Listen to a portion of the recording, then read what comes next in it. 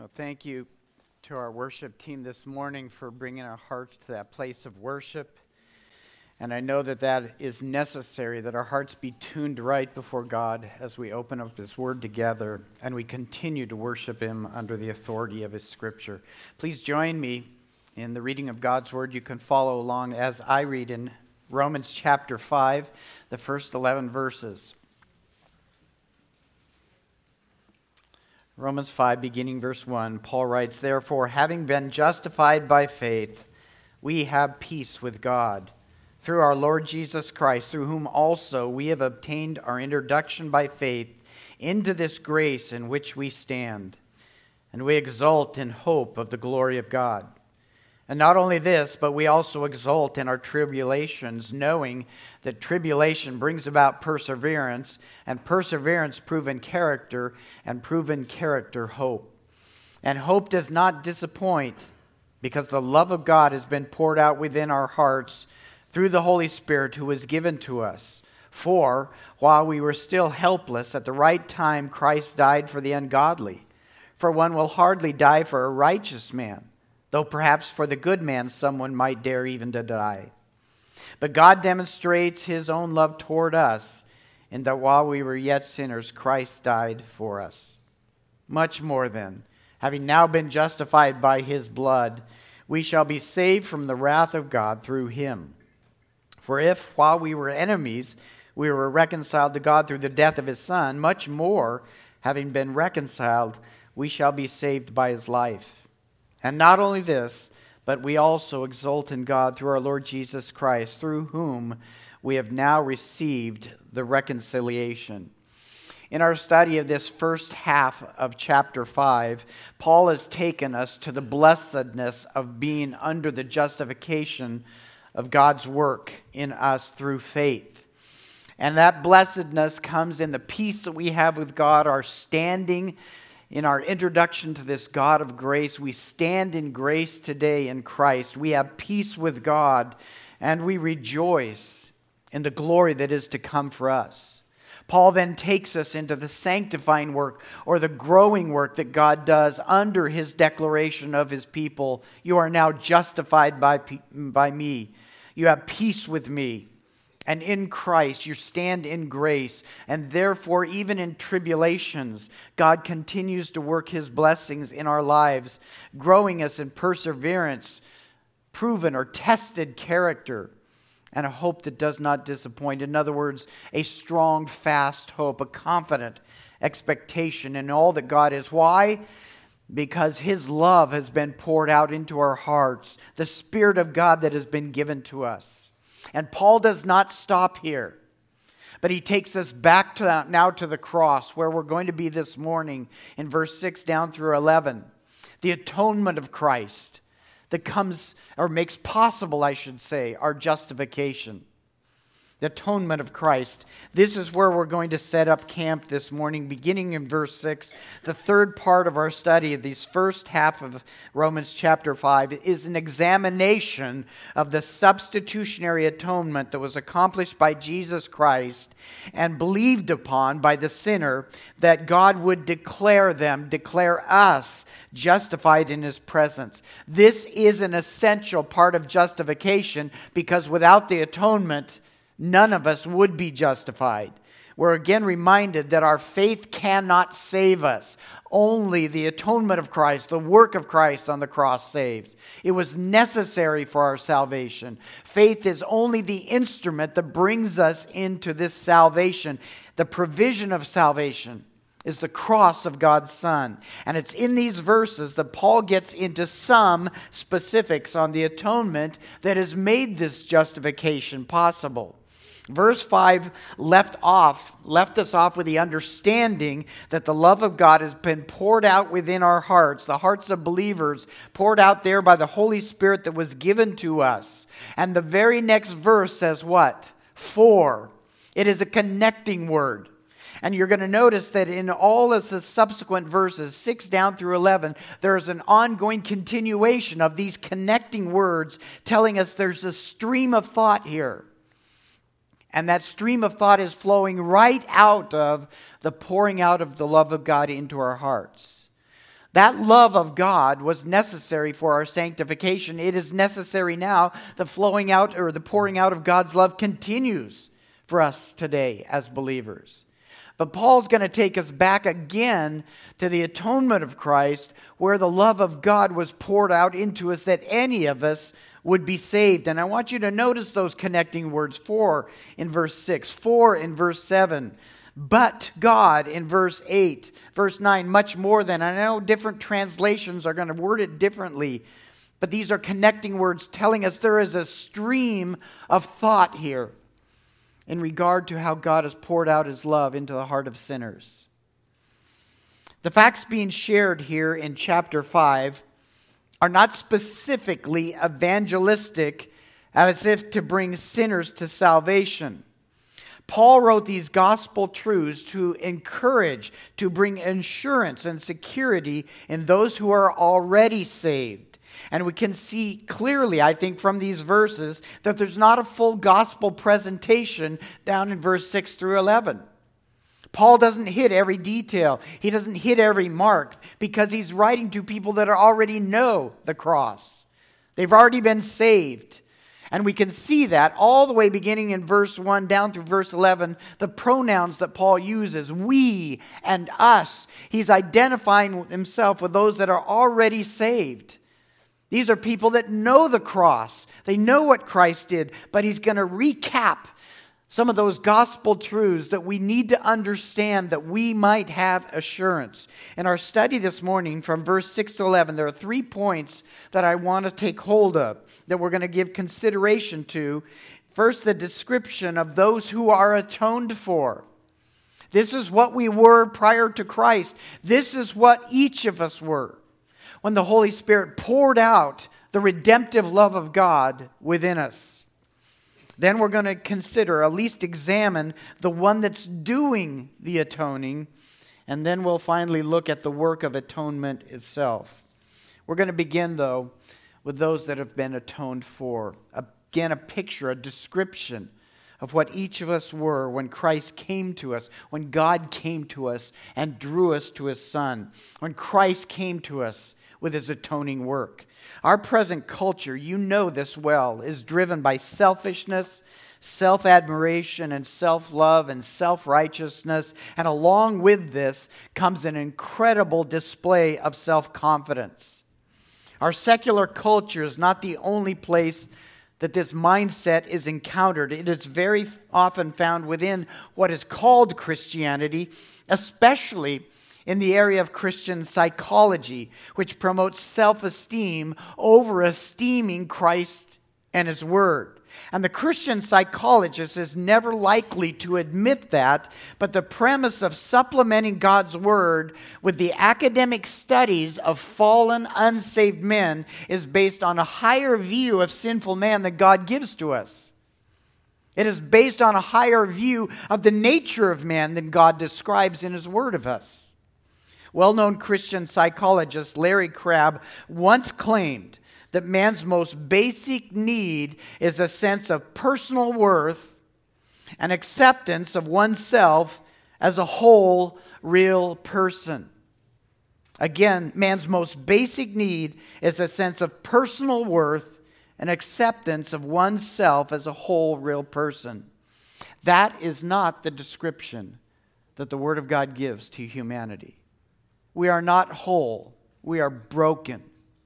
And far from having a personal sense of worth, the Scripture defines us as dead in our sins, dead to God. We see in our world today, and this is a military slogan we've heard, be all you can be. And it's not just the military that advances that. Our whole culture is about that. Hey, today, if you're a man and you want to be a woman, you can be all you can be. That's the reality of our culture today. It is self-centered, it is self-focused, and it is self-promoting. And we are just bleeding with self-confidence. The prosperity movement within the church prefers a God that wants to satisfy everything I want. That's God's greatest goal, is to give me everything I desire. Personal desires, health, wealth, prosperity, rather than to glorify God Himself. And given this cultural mindset, it would be extremely difficult for many to read what Paul has to say here in verse 6 to 11 about unregenerate humanity. I think it's even the tendency of many truly saved believers to think that the Holy Spirit poured out God's love within their hearts after they made a decision to let Him do so. Or to put it another way, God could not move in a loving, redemptive way until we chose Him.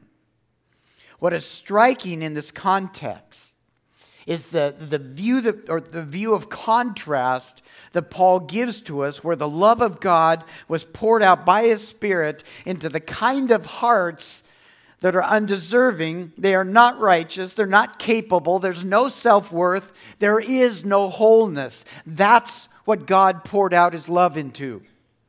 The contrast here is that of the glory, the power, and the graciousness of God's love over and against the very darkness of humanity. This is a picture of the Holy Spirit overcoming our human brokenness to bring life where sin has brought death. So note with me the ones who are atoned for, beginning with their helplessness. The moment that God's love was poured into the hearts of unsaved people is when they were helpless, and He brought them to salvation. And the Greek word here for helpless means they're without strength, they are impotent, without power, feeble, and weak. Left to ourselves, we have no natural ability, no inner strength to be discovered here, no hidden power or resources to do anything that would please God or that would help God out in any way. That's entirely different than our culture would advance in humanity. We had nothing to offer, no abilities here. And according to the Word of God, what abilities do we absolutely not have? What are we entirely incapable of doing? Well, we've already seen in Romans chapter 3, we have no capability to do any good, to produce any righteousness. We have no ability to seek God. And we've all gone astray, and we have no ability to do otherwise. In 1 Corinthians chapter 2, it tells us that man's condition left us, unable to accept the things of God, to understand the things of God, or even to embrace God by faith for who He is. In John chapter 3, Jesus said man has no ability to enter the kingdom of God unless the Spirit of God raises him to life. You must be born again. We have no power to enter heaven, the kingdom of God. And in John chapter 6, we read that man does not even have the ability to hear the gospel and reach out and take hold of Jesus by faith apart from the power of God intervening on his behalf. These are the words of Jesus. No man can come to me unless the Father what? Draws him. It's the power of God that must do that. I don't have the ability in myself. None of us do. And further, man cannot even give himself permission to believe. As Jesus repeats in verse 65 of John 6, no one can come to me unless it has been granted to him by the Father. I can't even give myself permission to believe. R.C. Sproul, in his commentary on Romans, and perhaps we can bring this up on the screen, he writes, the idea of moral inability is this: we have been plunged so deeply into sin that we do not have the moral capacity to incline ourselves in any way to the things of God.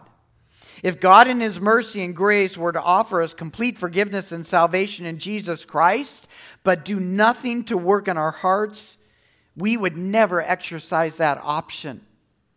That is not the mindset of our culture today.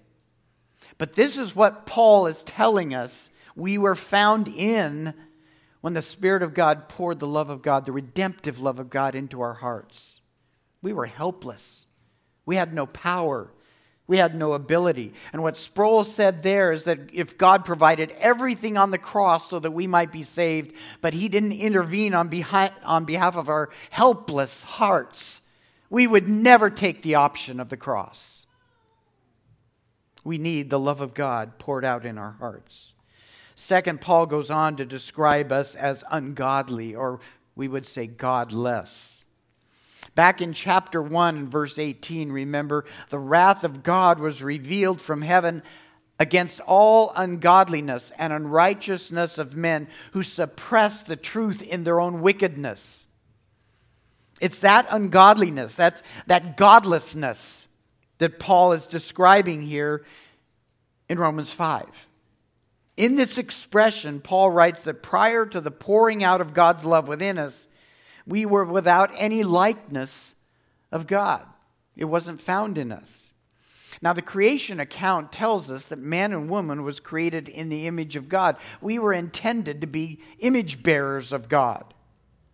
But the spiritual reality is that sin has so corrupted every part of our image within us that we are declared as ungodly or godless prior to coming to faith in Christ. There is no part, there isn't even the tiniest portion of God's image within us that has not been corrupted by sin in some measure. Therefore, God says you are godless. You are ungodly without Christ. And these godless ones are the ones whom the Holy Spirit poured his love into. In other words, when God came to us and drew us into faith, we had no ability to choose him, and we had no godliness in us. Third, verse 8, Paul says, you are also sinners, or filled with sin, or the scripture would describe us as sinful. And this godless condition, this helpless condition, came upon humanity when our great-grandparents in the garden made the choice to disobey God. And all of their children, all of us thereafter, have continued to live in disobedience toward him. So that in verse 8 we read that the proof of God's love for his people was that his Son died for us while we were yet this kind of sinner. Romans chapter 3 has already given us a picture of the whole of humanity being affected when it says, for all have sinned and fall short of the glory of God. And the glory of God speaks about his absolute perfections in righteousness, in goodness, in grace, in mercy, in power, and wisdom, just to name a few. But because of sin, man cannot live up to any one of God's perfections. We fail at every one of them. We fall short of his glory in every single quality of God's likeness and personality. Because of this, we can't keep his laws. We can't walk according to his purposes. We don't desire his will or his pleasures. And it's while each and every one of God's people were in this state of sinfulness that again his Spirit poured out his atoning, redemptive love within our hearts. He came to us to regenerate our dead hearts, granting to us the ability to believe. God did not wait for our self-improvement programs to take effect and say, now they're ready. Rather, God came to his people in love and provided the only atonement that could deliver us from his sin. And you will notice there's a fourth quality. We were helpless. We were without godliness, and we were sinful. But Paul goes on to say we are also enemies of God, hostile to God. And this is where, again, verse 5, the Spirit of God pours out his love into these ones that were enemies. It was not simply a matter of us having the inability to walk in God's laws. We had no ability to even be a friend to God, to admire God, to love God, or to think God is just an okay guy. We were enemies to him. Colossians 1, verse 21 to 22. This is how we were described to the Colossian believers that came to faith in Christ. Paul writes, and although you were formerly alienated and hostile in mind, engaged in evil deeds, yet he has now reconciled you in his fleshly body through death in order to present you before him holy and blameless and without reproach. Go back and look at that word hostile in mind. That is exactly the word that Paul in the Greek language uses in Romans 5. We were enemies to him, meaning we were hostile in our minds to who God is. And this hostility toward God applies to everyone who rejects the Son of God as Lord and Savior, even the most religious in the world. Second statement I want us to read together is from James Montgomery Boyce. This one might be a little bit hard to swallow until you hear the last sentence. But he speaks about our enmity toward God. That hostility toward God affirms that not only we are unable to save ourselves, are unlike and opposed to God, and are violators of His law, but we are also opposed to God in the sense that we would attack Him and destroy Him if we could. Being like Satan in his desires, we would drag God from His throne, cast Him to hell, and crush Him into nothingness if that were possible. Which is what many people actually tried to do when God came among them in the person of Jesus Christ. Look, we may sit here and think before we came to faith in Christ, we weren't that angry with God. We weren't capable, certainly, of dragging God from His throne, but this seed was in our hearts. And if you don't believe it, just read the account of Christ's crucifixion, because that's exactly what mankind did. They attempted to take God and destroy Him, cast Him into hell. That's the hostility that men saw in their depravity when God came to earth. And they saw a man that is truly holy and perfect. The God one came. And that was man's response to God. It's doubtful that any of us thought ourselves to be quite so hostile. Quite such an enemy. But what Boyce is reminding us of is that the most religious people on earth, the ones that thought themselves so devoted to God, did that very thing to God, or attempted to do so when they nailed Him to the cross. And prior to faith in Christ, remember in Ephesians chapter 2 and verse 2, it said, we also walked according to the course of who? Satan. The prince of the power of the air. We were there once. And this is what we read in 1 Corinthians chapter 2. This was brought up in our Sunday school class just this morning of the Jewish religious leaders that Paul was describing in 1 Corinthians 2 and verse 8. He said, this was the wisdom of man. They destroyed the Son of God, or thought they were. If they had God's wisdom, which none of the rulers of this age had understood. If they had understood it, they would have not crucified the Lord of glory. We know it's in the heart of man to hate God. And the evidence of that is the cross of Christ. But we cannot limit this description of being enemies with God as merely applied to us. Paul continues in Ephesians chapter 2 and verse 3 to describe us prior to coming to faith in Christ as children of the wrath of God. Not only do we see God as our enemy, but God sees us as His enemy. And this is the very thing that is so amazing about His love. God loved those that He saw as enemies to Him, and we saw Him as our enemies. This is when His love was poured out within us. There was nothing in us that made us favorable to Him. Or another way to say this is that there was nothing in us that made us worthy of His grace. God was our enemy, and we were His enemies when He came to us with His atoning love. This is why His Son came to this earth, to save His enemies. What this passage teaches us is that we are entirely unfit and undeserving of God's love. Steve Diebler was leading the class in Sunday school this morning, and he asked the question probably many of us have asked, why did God save me? We look at what we were here. Why did God save me? And the thing that sometimes amuses me comes from Paul's answer to that in 1 Corinthians chapter 1. And I should just turn back and read that real quick because it sets the context here.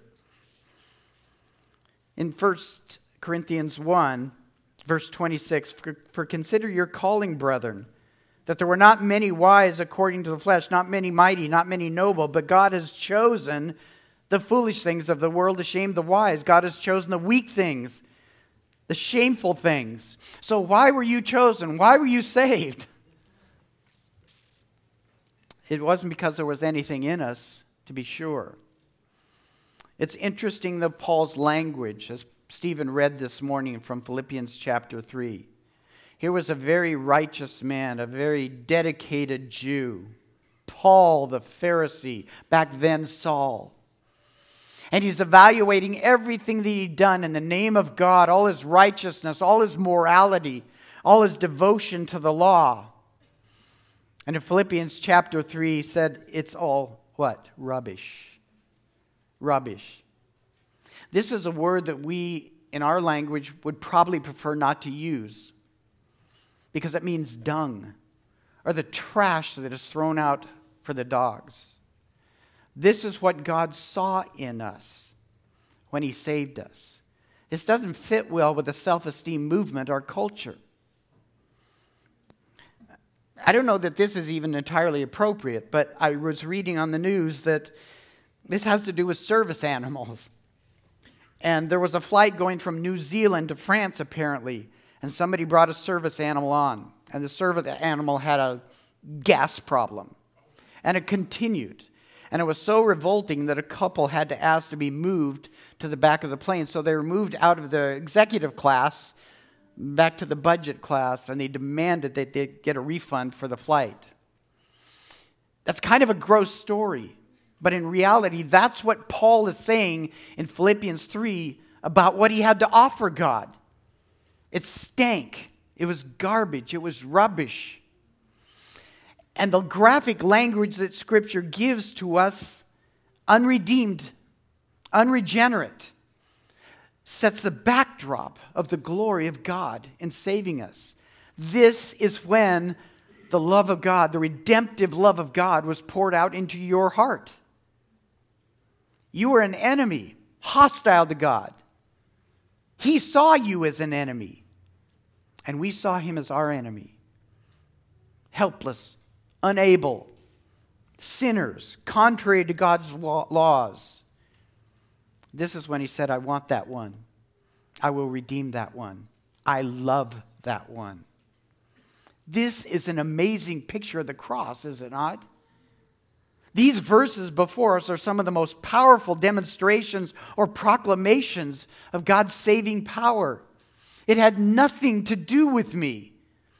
The only thing I had to offer was foolishness, a lack of wisdom, ignorance, weakness, inability, dung, stench. And yet, God loved. And this is where we turn our attention to the one that does the atoning from Romans chapter 5. One of the pictures that we have of God in these first 11 verses is that of His triunity. Did you notice that? Father, Son, Spirit, all working in love, doing the work of redemptive love, having their heart and mind and purpose and pleasure set on atoning for these ones that stank so bad. Helpless, contrary, enemies of God. And this picture of the triunity of God, all three persons in the Godhead being named and working here, helps us avoid some very wrong conceptions or wrong concepts of God Himself. We often hear the world even talking of God as this angry God that's mean and vengeful. And sometimes even within the Christian community, they present Jesus as almost coming to step in between God's anger and to rescue Him from His vengeance against us. That is not the picture of the cross, is it? God demonstrated His love. God poured out His love when He sent His Son. The Spirit pours out that divine love of the Father into our hearts. And we see the love of the Savior here, willing to die for His sheep, as John 10 says.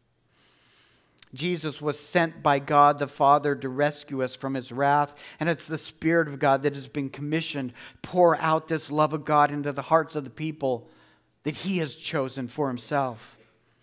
Verses 1 to 11 teach us the perfect harmony within the Godhead, Father, Son, Spirit, working in perfect unity to express redemptive love to the sheep of God's pasture.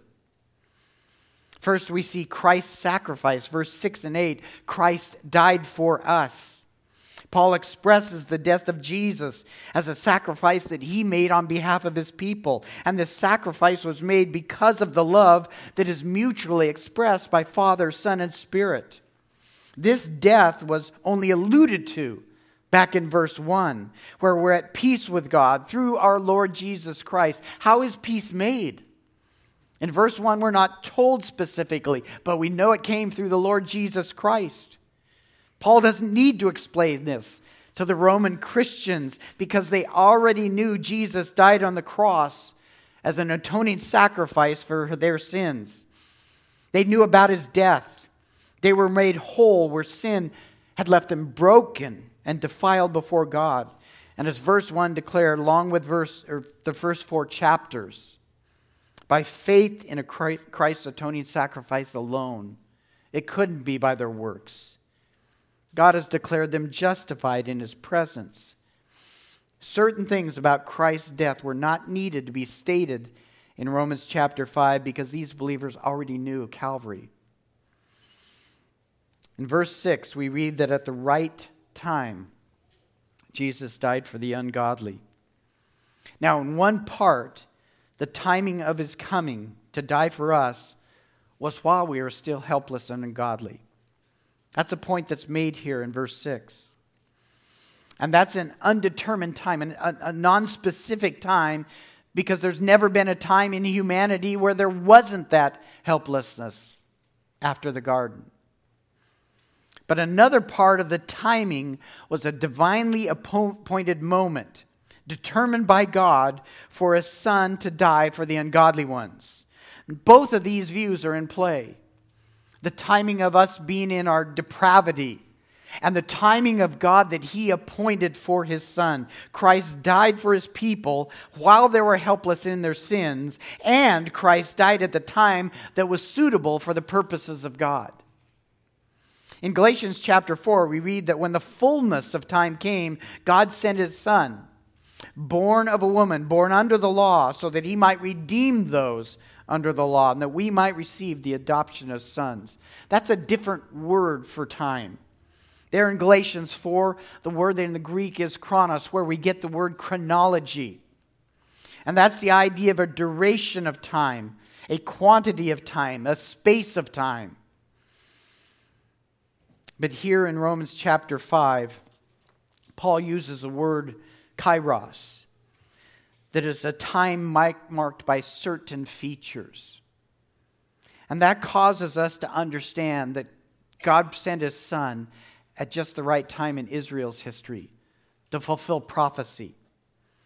Here was an Israel that was enamored with self-righteousness, parading their Judaism as superior to all other peoples. They had security in the kingdom of God because of what they owned, their inheritance, their lineage, their possession of the law.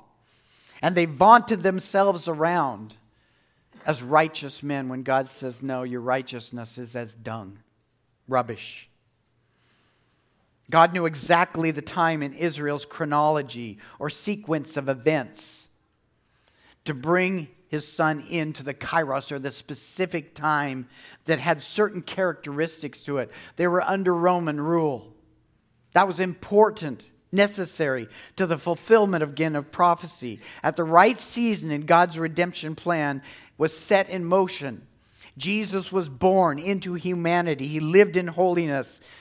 He lived in service to God. He was arrested and crucified, bearing the sins of his people and dying to make atonement for sins. That had to happen at a certain time in history. Certain characteristics had to be fulfilled. And God did so at the right time. Paul adds that the sacrificial death of Christ was not like how we might die for somebody else. Notice verse 7. On rare occasions, someone might die for what might be seen as a righteous person, at least humanly speaking. and even more so for somebody that might be good. Now, there are some that believe the righteousness and the good that is described in verse 7 are just synonyms or synonymous with each other. Others believe, and I likely to agree with them, that there's a different level of goodness in the word good. It's possible for a righteous man to be morally a decent person, but without care, without love. The good person is maybe what we might see as a person with a good heart, kind, caring, compassionate. You might die for somebody like that, Paul says. Maybe. Whatever the meaning of the descriptions, the point that Paul makes in verse 7 is that there's some cases where a person might sacrifice their life for a decent individual. But compare that to what Jesus did and what we just learned about humanity. Helpless, sinners, unrighteous, incapable of doing any good, and hostile to the very person of God. And God was angry. His wrath was upon us as well. Who's going to die for a person like that? The Son of God did. The Son of God made the ultimate sacrifice to make his enemies his friends, to make his enemies his sheep, his church. And then Paul speaks of God. He's not this vengeful God that Jesus needed to come in and rescue us from. This was God's redemptive plan. It was God's love that administrated this atonement. So in addition to naming the sacrifice of Christ, Paul emphasized this was a demonstration of God's love for sinners. Verse 8. What moved man's salvation into motion was God's compassion for us. It is a love we've already seen to be not that much like our love. We generally love others based on some kind of attractiveness, in part maybe a physical attraction or a pleasantness in the person. We love our family because, well, they're our own flesh and blood. Generally, that love is returned, at least in some measure. We love people that treat us kindly, respectfully. We may love those who are generous and giving towards us. But again, God's love is not like this, as we've already seen. He went after the foolish things, the broken things. And again in verse 8, the timing of redemption is stated. It is while we were yet sinners, Christ died. He didn't wait for us to improve. He didn't wait for us to think about the gospel and think, well, maybe Jesus wasn't such a bad guy. This is a statement of timing that more likely means that God's determination to save was not based on our sinful condition, but on his love for us in our sinful condition. That's the time. I say this because I wasn't even alive when Jesus died. And therefore, if the point was the timing of this event, it doesn't fit to say that I was yet a sinner when Christ died for me, because he died 2,000 years before I came into this world. So, well, it's stating a timing. More than that, what Paul is saying, God came to us in our present condition. Christ died for us, God knowing this is who we would be. Knowing, looking back at Old Testament history, this is my elect back then. I know what they were. I know what the Jews are today. I know what Saul is today. And I know what Monte will be tomorrow. We're an awful mess. We're broken. We're fallen. But God demonstrated his love in sending his Son. The point that Paul makes in verse 8 was that God's redemptive plan was not determined by our sinful condition. He loved us anyway, and the cross went forward as planned with the full knowledge that every person that God would save by his Son's sacrifice was his enemy. We were haters of God. We were sinners, defiant to his laws. He loved us anyway. We had no ability to seek God to save us. He loved us anyway.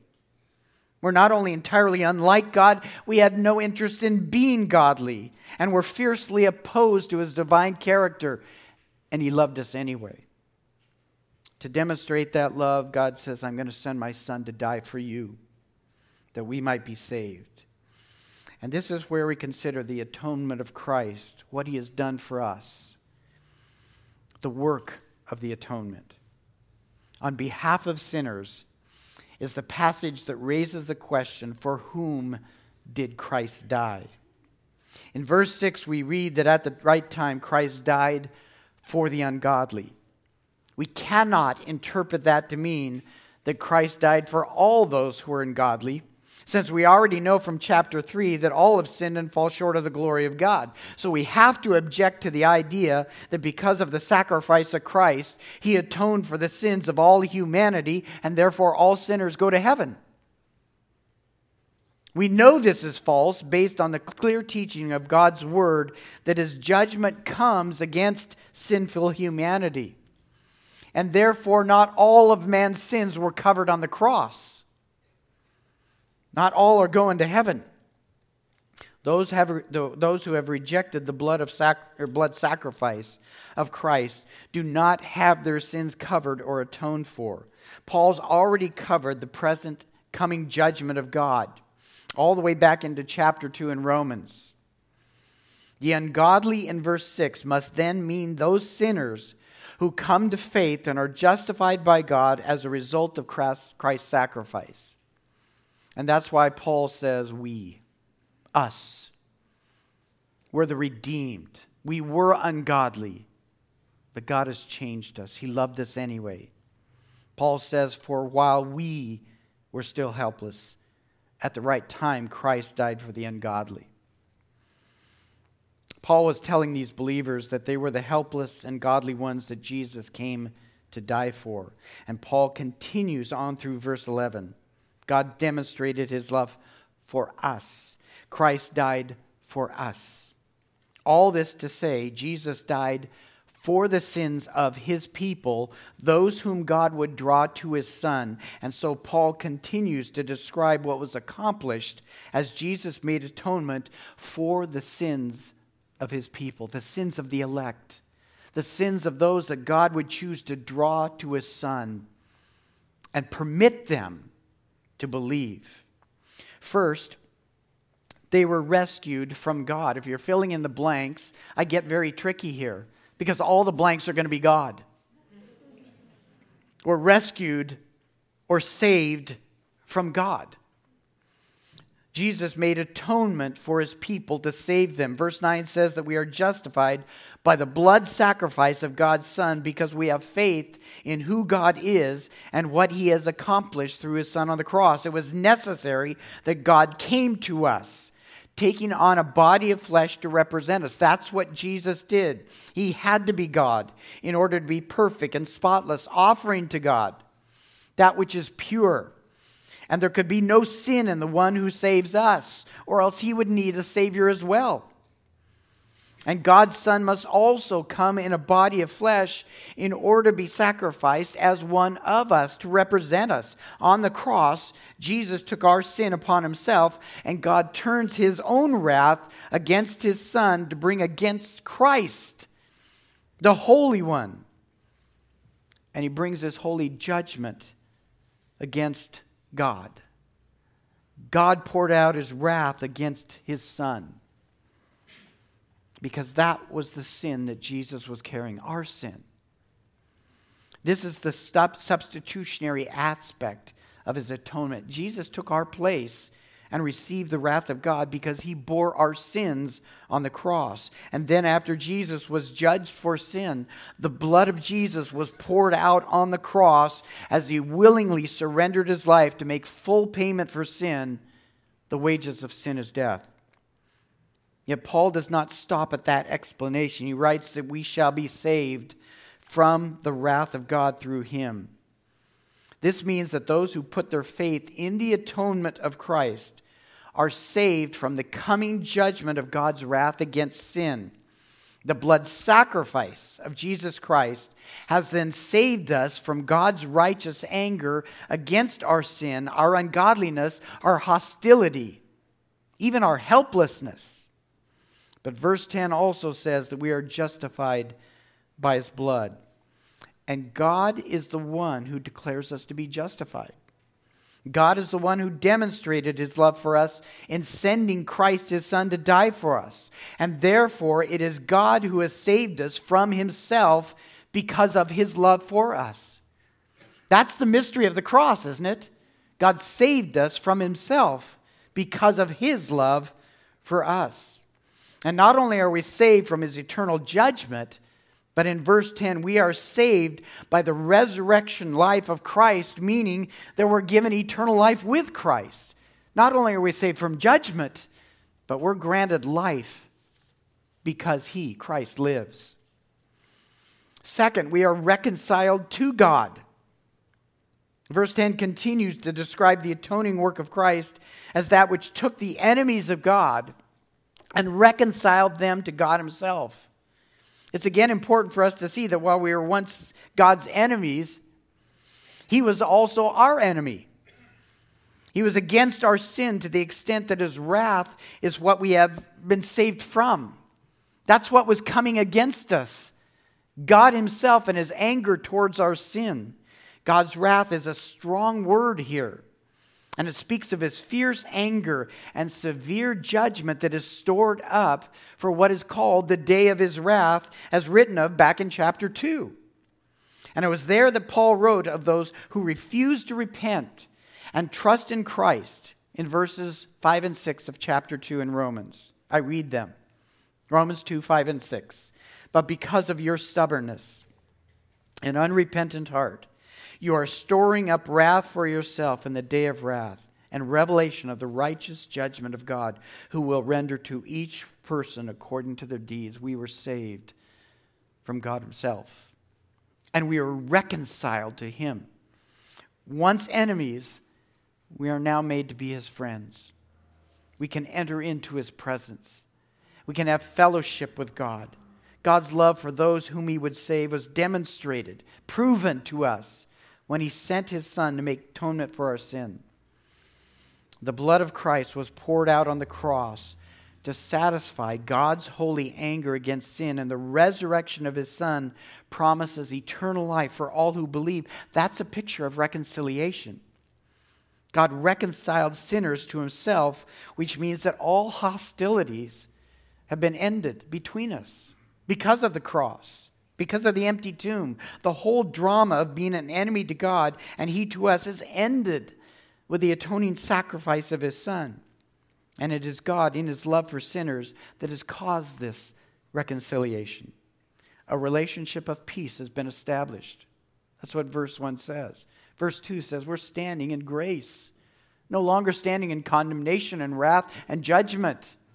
We stand in grace. We've been introduced to the God of grace.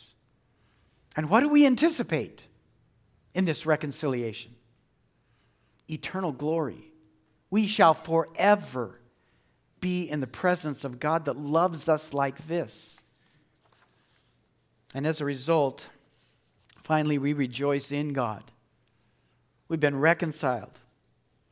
We've been saved from God's wrath. What are we going to do about that? How does a true believer respond? We would say we respond in worship.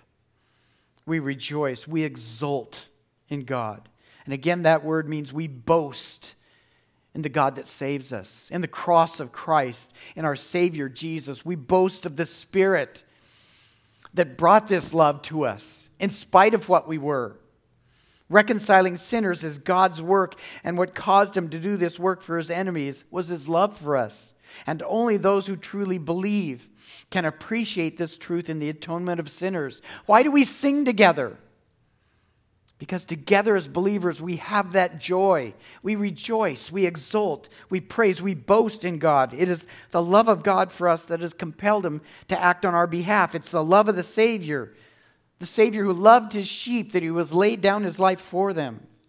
It's the Holy Spirit that pours out this divine love into us that we might believe, be raised to life, and be saved.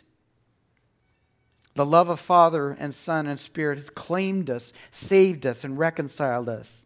We have this understanding.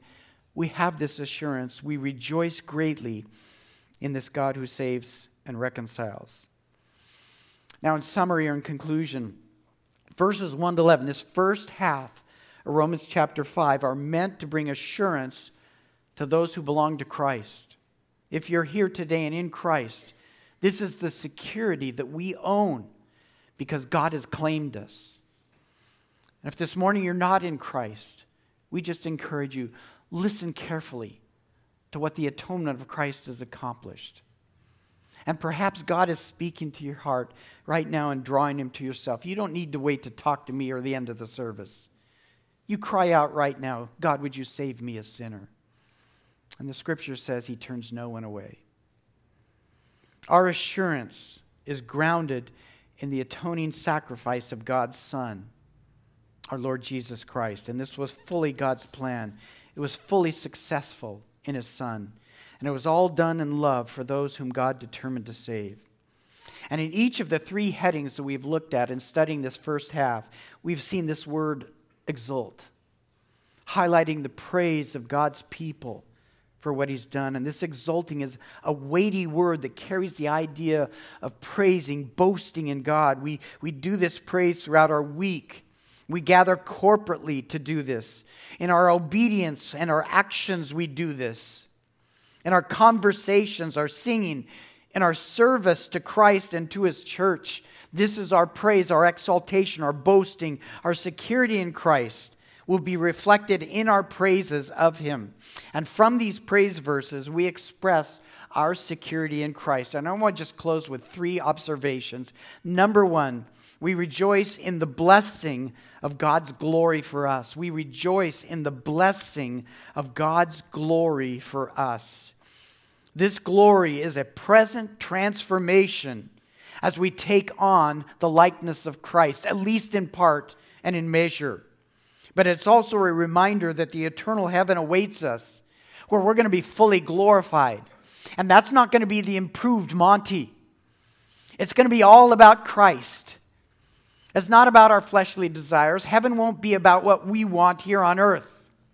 Heaven will be all about the glory of Christ. So if you want to know what your future glorification will be like, think Jesus. It's not about you. It will all be him. We rejoice in the blessing of God's glory for us. Second, we rejoice in growth through tribulation. Growth through tribulation. We saw this in verses 3 to 5. The trials of this life should remind us as believers, should assure us as believers, God is at work in me. God is at work in me. He's producing endurance. He's going to give me a tested or a proven character and a strengthened confidence or hope in God. And when we submit ourselves to that sanctifying work, we know where it comes from. It's the love of God being poured out into our hearts by the Spirit of God that was given to us. You see, the same love that saved us is the love of God that also sanctifies us. And third, we rejoice in the atoning sacrifice of God's love for us. We rejoice in the atoning sacrifice of God's love for us. The atonement of Christ on the cross demonstrates God's love for his enemies, brings salvation and reconciliation. And I believe that when we see the contrast between what we once were and at that moment that God poured out the glory of his love into us, is that not going to fill our hearts with worship and praise, thanksgiving and adoration? What fuels our singing this morning? Is it not this? What Christ has done for us, what God has done for us in his love, the boasting that God is worthy of, can't be with our lips alone. It has to be with our obedience, the service of our lives, the thankfulness in our hearts, how we raise our children, how we do works on the job site, how we live in our neighborhoods, how we gather corporately and serve the King and worship the King, because one day we'll be in the presence of the King.